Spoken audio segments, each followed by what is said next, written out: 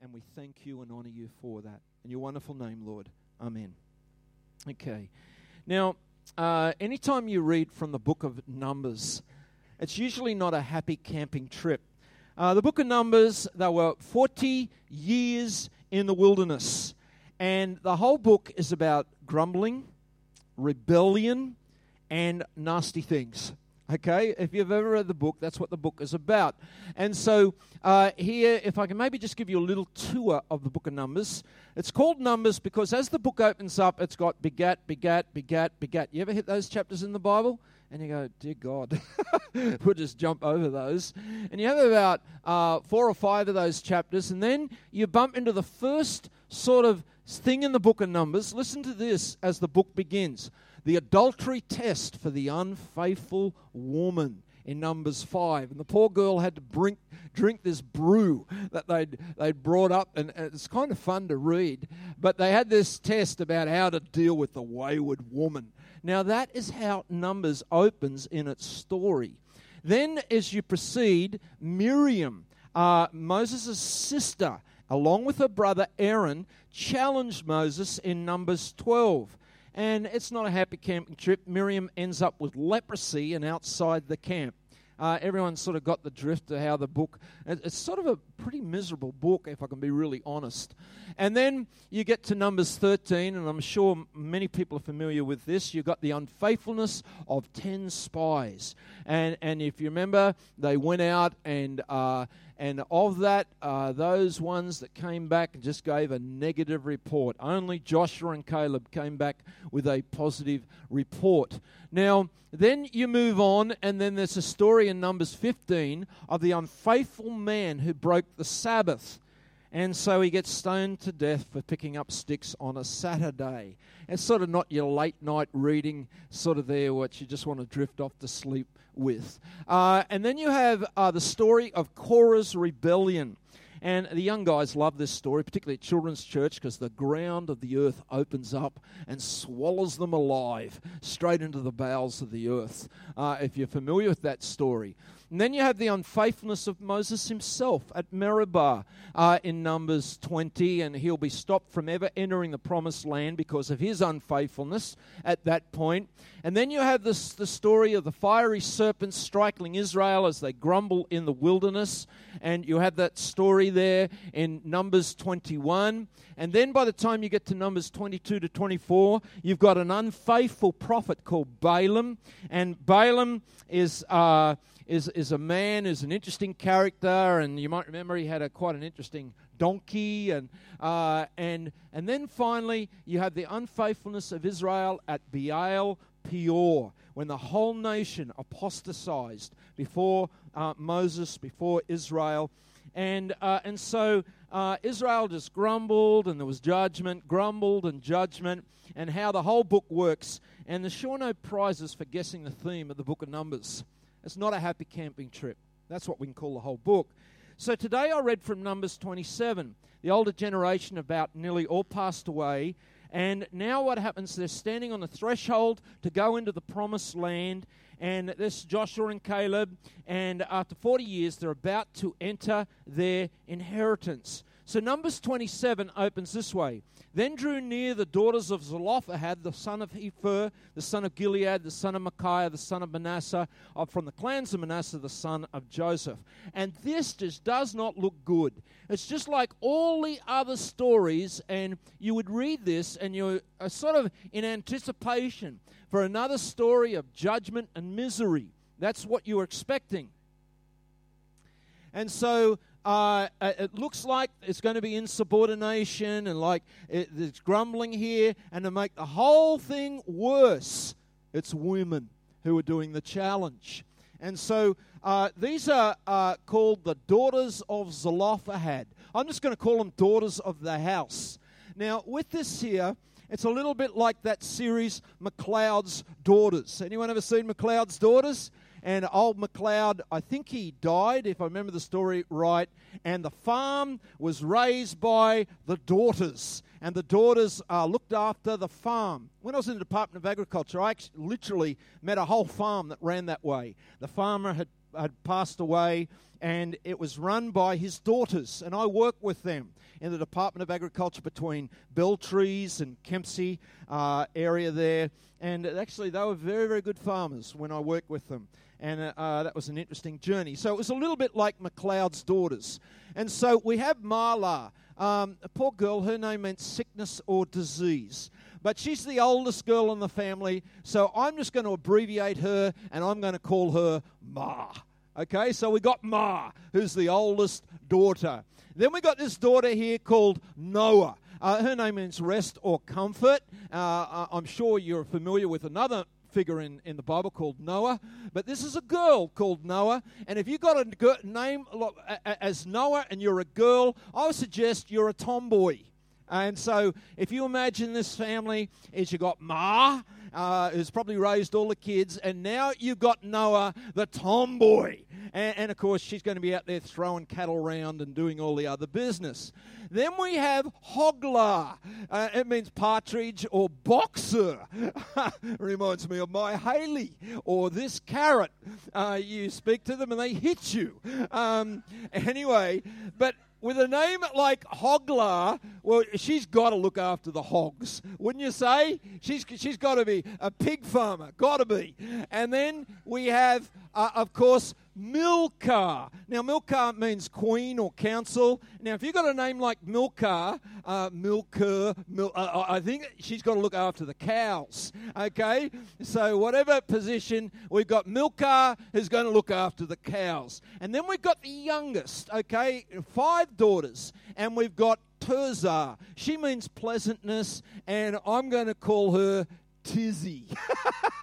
So we got Tizzy, and I've got my money on it that the boys like Tizzy. Is that okay? So I'm going to this is how I sort of look at it. We got Ma, and we got Noah, the tomboy, and Hogla, the one who looks after the pigs and the one that throws the cows around. And finally we got Tizzy. And anyway, that's my picture of this McLeod's daughters. Now, the problem is there's 5 daughters and there's no sons. Now, under Hebrew inheritance laws, including what had come at Mount Sinai, is under that understanding, the eldest son always received the double inheritance. That was Jewish law, Deuteronomy 21:15-17. And then the inheritance was then divided up between all the other sons. Now, if you were a girl, you received a dowry, and once you received the dowry, das verdanya, is you became the responsibility of your husband, and there was no inheritance for a female in the Jewish world. Everyone got the picture? Now, what happens there, the system worked, and it worked somewhat efficiently, and it meant the inheritance of the land stayed with the families, and this had always been their understanding. Now, with this here, there'd been a curse right at the beginning of a creation. We looked at this in another way this morning, but at the beginning of this curse, when man sinned, God first cursed the serpent, then the woman, and then finally the man. And of course, the little adage goes, God cursed, brought the man to responsibility. Man blamed the woman blamed who? The serpent, and the serpent didn't have a leg to stand on. And so what happens, it was sort of a little along that line. So this curse says to the woman, he said, I'll surely multiply your pain in childbearing. In pain you shall bring forth children, including morning sickness. Oh, God. Oh, my. And that's a little inside, just a little inside story here. And then it goes, your desire shall be for your husband. Now listen to this. But he shall rule over you. Now, I want you to notice this was the curse. Everyone say the word. Curse. So under the curse, there would be pain in bringing forth children, and there would also be where there would be male domination over a woman. So this is the curse. Now, the original blessing of humanity before sin came was Genesis 1:28. And God blessed, what's it say? Here, them, male and female. And God said to them, be fruitful, multiply, fill all the earth and subdue it, and have what? Dominion. Now, in the blessing, does it say anything about man having dominion over the woman? Does it say that? No, it just says God blessed both of them to have dominion. But under the curse, unfortunately, this would bring this problem of where your desire will be for your husband, and he shall rule over you. Now, under this curse is also, down through time, came then the Mosaic law, which then presented the law for humanity to live. Now, what happens? These 5 MacLeod's daughters have no brothers, and the father has now died. Now, they come and they present themselves before Moses, before Israel, and they challenge the status quo of the nation. They challenge the curse. They challenge the surrounding culture of all other nations that were around them. They challenge the cultural norm within the nation of Israel, but listen to this. They challenged the law of Moses that came on Mount Sinai. Now, at that moment, let me bring the verse up that we read. And they stood before Moses and before Eleazar the priest and before the chiefs and all the congregation at the tent of meeting, saying, our father died in the wilderness. He was not among the company of those who gathered themselves against the Lord in the company of Korah, but died for his own sin. And he had no sons. Why should the name of our father be taken away from his clan? Because he had no son. Give to us a possession among our father's brothers. In other words, these MacLeod's daughters say, we want the farm. That's what they want. They want the farm.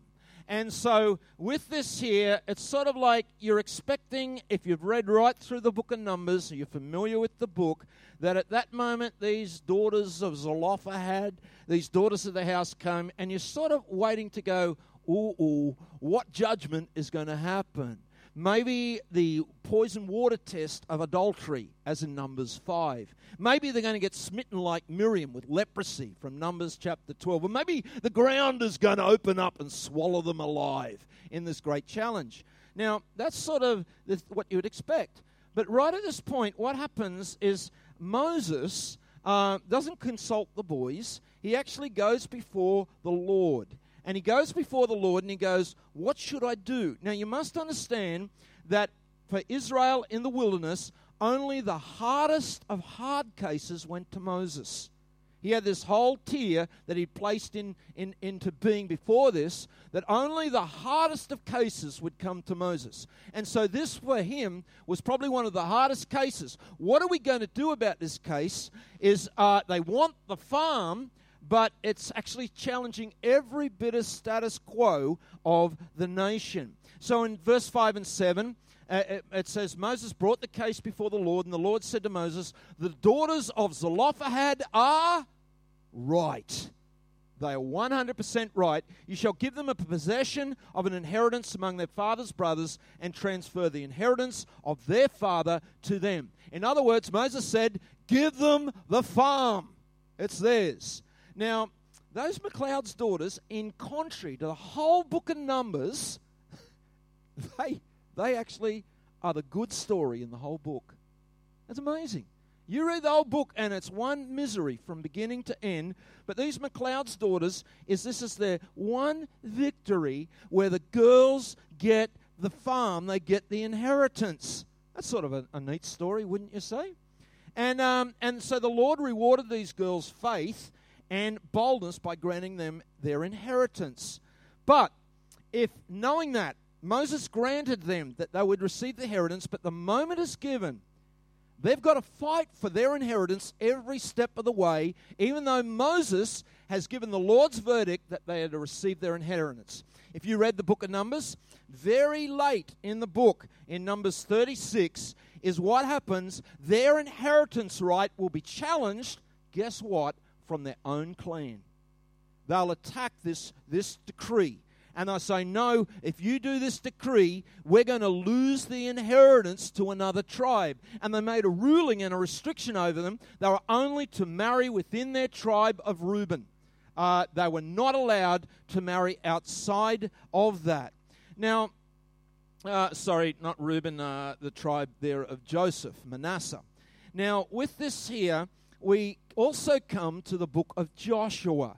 And there's a whole chapter, sort of part of it, devoted as they came into the promised land, as they were actually in the process of delegating the inheritance to all the tribes. And this inheritance went to son, son, son, son, son. And it finally came down to McLeod's daughters, the daughters of Zelophehad. And they were going to pass them by. And they were not going to do it. And they stood up again. And they say, hey, we had this out before. The inheritance was ours. Why are you going to strip us of what is our right? Now, with this here, Joshua 17, 2-3, and allotments were made to the rest of the tribe of Manasseh by their clans, Abiezer, Helek, Azrael, Shechem, Hepher, and Shemida. Now, how many sons do you count there? 1, 2, 3, 4, 5, 6. Is that right? Now, this is going to be important for us. Now, this son of Zelophehad was the son of Hepher. Now, what happens? He had only daughters. He had no sons. And so what happens? One of those 6 who were going to receive the inheritance had no sons. Now, what happens there? And this is why the girls jump up again. Now, Zelophehad, the son of Hepher, the son of Gilead, son of Micaiah, son of Manasseh, had no sons, but only daughters. And these are the names of the daughters. Here we have Ma, we got Noah, we got Miss Hog, look her after her, and the cow look her after her, and we have Tizzy, okay? So the 5 girls jump up and they say, hang on, you're going to pass us by, but we've already had this out before we ever entered our inheritance, and we're going to fight for what is our right. Now, what happens, have you now got the picture? There are 6 males. One of those 6 had only daughters. Everyone got the picture? Now, what happens there is, again, this is resolved, and they realize that McLeod's daughters are right. They deserve the family farm. And so what happens here, they are awarded that farm. Now, so we just look at this. Let me go to the next slide so you get the picture of this. So the inheritance of Manasseh is then given. Now, Manasseh's inheritance is going to be divided into 10 portions. Everyone got that? 10 portions. Now, what happens? There is 5 male sons who have sons, and they are given their inheritance. But the descendant of Hepher, Zelophehad, had only daughters. And so what happens? Of those 10 portions, they are given 5. Everyone see that? So let me just give you a simple little mathematics lesson.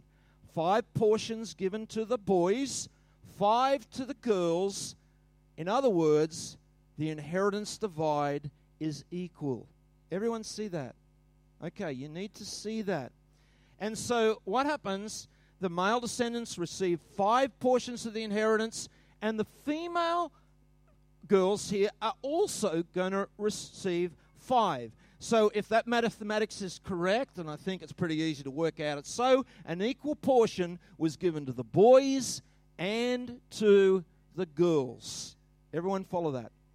Now, and perhaps one of the darkest books in the Old Testament, this one story shines out in the night sky like a meteor in the night. It's so atypical to the whole book. And it's like this tremendous victory of equality is given to the girls in this chapter. Now, unfortunately, that was probably the highest tide point for women's rights in the Old Testament. That was probably the high tide. It's because the rest of the history is, unfortunately, the curse still worked upon humanity, where your desire will be for your husband, and he shall rule over you. Now, what happens there? This one glimmer of light is nearly like this prophetic announcement that one day, there will be a fulfillment of this. Now, what happens is down through the hundreds of years or a millennia and a half, we come to the time of Jesus Christ. Okay, you got the picture now? We've now fast forwarded 1,500 years. Now, I want to just introduce you to the world that Jesus walked into. Is that okay? And so I want to go, I like this statement, misogyny, hard to spell, easy to practice. I like that little one. But it's just shorthand for your desire shall be for your husband, he shall rule over you. That is the curse. Now, with this here, if I bring you to Greek culture, into the world that Jesus walked into, I want to present it to you as the Greeks lived and thought. Now, for the women, girls were not allowed to receive an education in the Greek Empire. So no girls sat before Socrates or before Plato or Aristotle or any of those figures of history. It was boys alone who were trained for rhetorical work and philosophy. Now, with this here, they were forbidden to speak in public. Did you know that? Girls were not allowed to speak in public in the Greek culture. Women were forbidden to leave home without a male escort. Sort of sounds a little bit like Saudi Arabia today. And so what happened? They were not permitted to eat with males. They were restricted to women's only quarters, and only a mistress was granted some freedoms above, and I think you know what I mean by the word mistress. Now, with this here, under Greek culture, women never, ever received inheritance. That never occurred. Let me read a quote from one of the Greek historians at the time, Demosthenes. I'll read you this quote. Listen to this. Mistresses we keep for the sake of pleasure, concubines for the daily care of our one person, but wives to bear us legitimate children and to be faithful guardians of our households. Ooh, I tell you, that is Greek culture. Let's go to the Roman world that Jesus walked into. Roman world and Roman culture, men were paterfamilias, which means they had absolute power. And in that absolute power, a male alone had the power to divorce a female.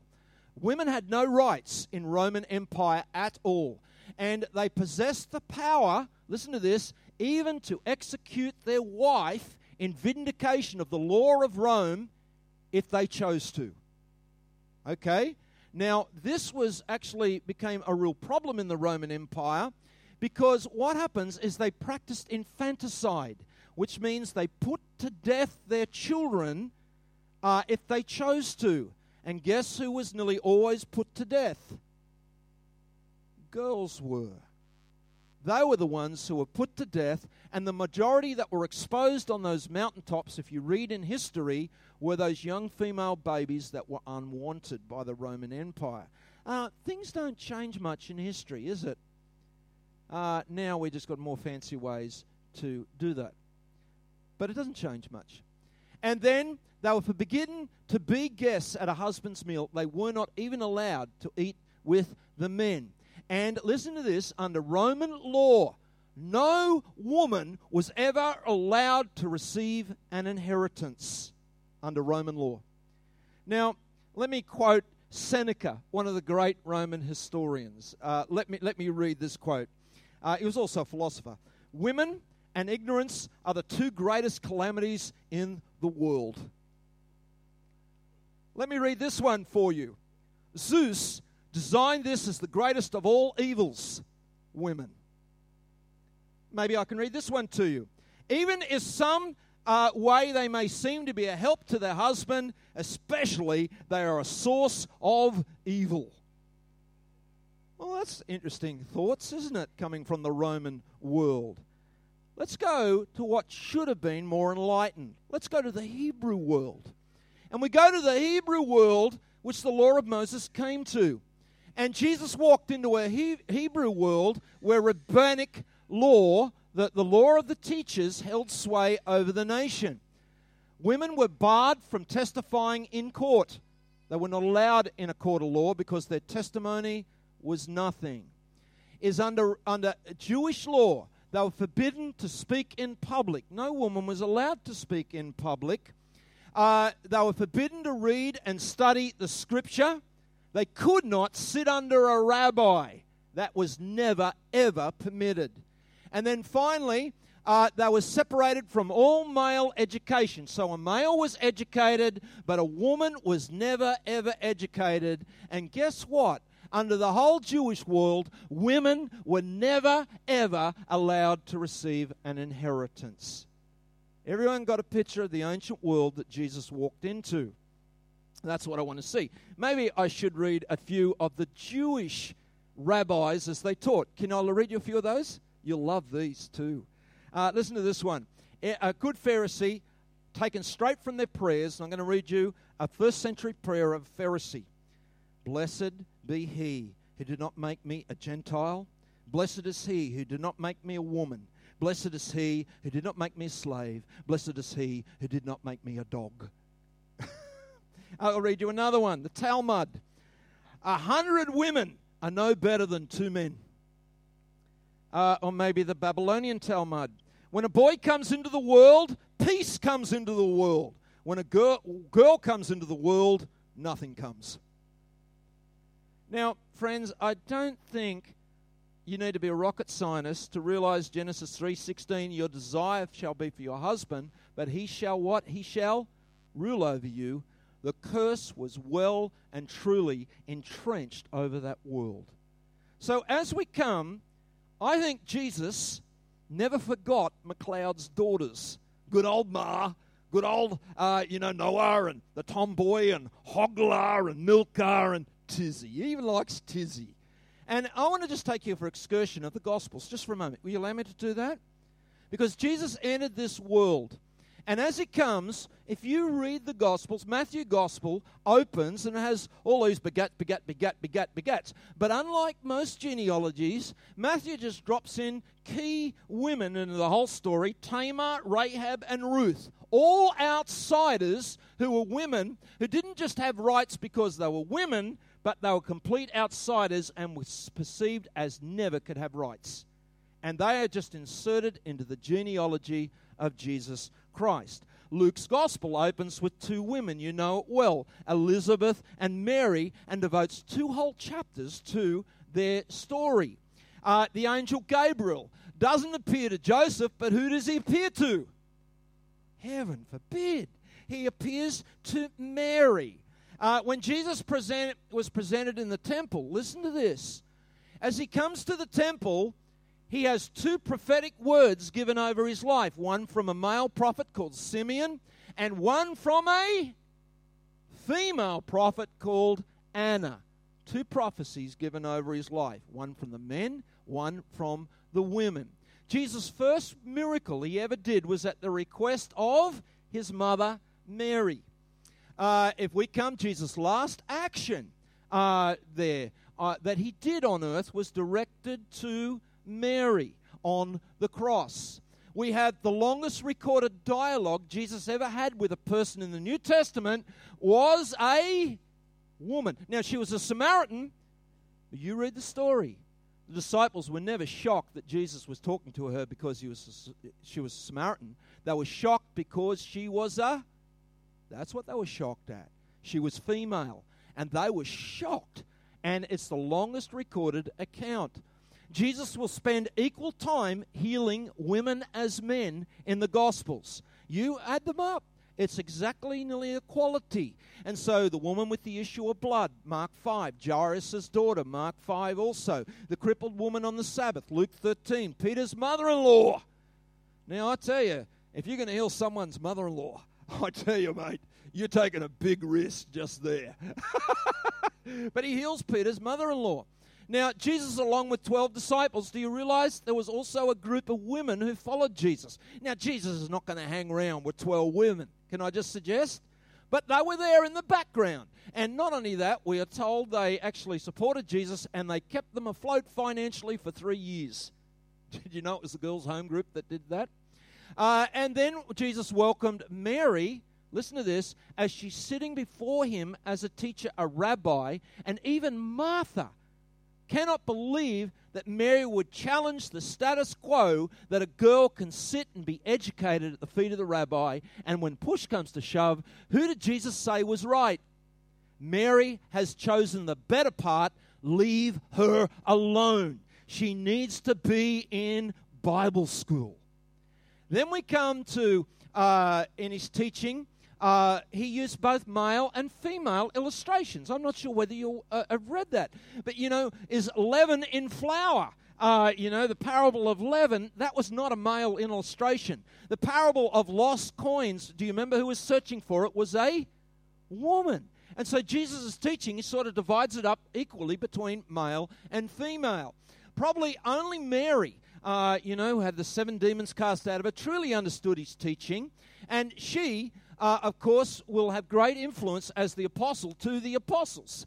Jesus would restore the wayward woman, the sinful woman of Luke 7, the adulterous woman of John chapter 8. And it will be women who will be last with Jesus at the cross and will be the first to see him in the resurrection. Let me tell you, no other culture was going to write that. Only the one that received from God. And it was a woman who becomes the first apostle to the apostles, as I mentioned a little bit ago. And so Jesus came to bring fulfillment and light to the daughters in the house. Everyone got that? Okay? So Jesus comes and he turns the world upside down. Now, our New Testament tells us this, Galatians 3:13. Listen to these words. Jesus Christ redeemed us from the what? Jesus Christ redeemed us from the curse of the law by becoming a curse for us. For it is written, cursed is everyone who is hanged on a tree. So Jesus takes the curse. So when you open the book of Acts and the curse is removed, Jesus has paid for all sin, he says the Holy Spirit is going to come and the Holy Spirit is going to be your inheritance, your right as a believer in what he has done. So we turn to the book of Acts, Acts chapter 2, verse 17 and 18. Listen to the words. And in the last days it shall be, God declares, that I'll pour out my Spirit on all flesh, and your sons and your daughters shall prophesy. And your young men shall see visions, your old men shall dream dreams. Even on your male servants, your female servants, in those days I'll pour out my Spirit, and they shall prophesy. Just in case you missed it the first time, the book of Acts says it twice. Male servants, female servants. Now, as we read this, I think if I do my mathematics correctly, in the New Testament, it means that the inheritance comes equally upon male and what? Female. And so we are told in the Bible, we receive the riches of his grace, Ephesians 2:7. The riches of his glory, Philippians 4:19. The riches of his kindness, Romans 2:4. The riches of his wisdom, Romans 11:33. The riches of God in Christ. And so in the new covenant, it doesn't matter who you are, as we receive the blessing of the inheritance. That's why Acts 21:9, it says Philip had 4 daughters who were unmarried, who what? Who prophesied. And what do you do with prophesy? Now, I know that some people don't like this, but to be a prophet means you speak to the church. Everyone got that?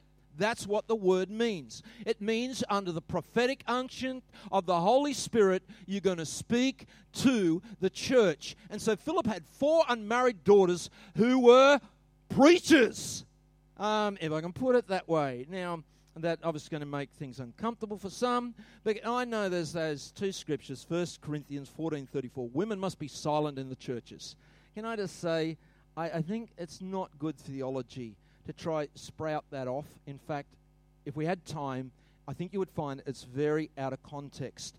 1 Timothy 2. I'm also very aware of 1 Timothy 2. And again, I'm just going to say, particularly contextually, that becomes very important. But I don't want to talk about that. I want to come back to the daughters in the house. Galatians 3:27-28. For as many of you were baptized in Christ to put on Christ, there is neither Jew nor Greek, there is neither slave nor free, there is neither male nor what? Female. So in the New Testament, this means that whether you're Jew or Greek has no difference. You are accepted by faith alone before Christ. Everyone got that? And also, I would suggest to you that the inheritance is equal on male and female. Now, we're nearly done. Now, with this here, I just want to say a few things with this. If this is so, and Jesus actually came to bring the full inheritance to the daughters in the house, along with the males in the house, and the curse has been removed, then that probably had quite a radical concept on the early church. I want to read just a few little quotes of church history. Rodney Stark estimates that the early church had probably well nigh 60% of the early church was female, which if you compare that to any other religious system in the ancient world was radical. That was just not on. Listen to Celsius. Celsius was a pagan critic mocking and criticizing the New Testament church. And one of the main things he identified to mock the church was this: a religion that attracted women. I wonder why it attracted women.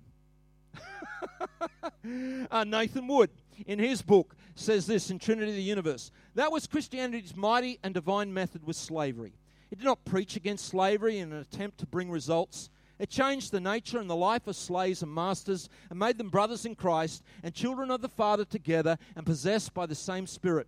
Christianity, by that divine process, has destroyed slavery. That was Christianity's method with womanhood.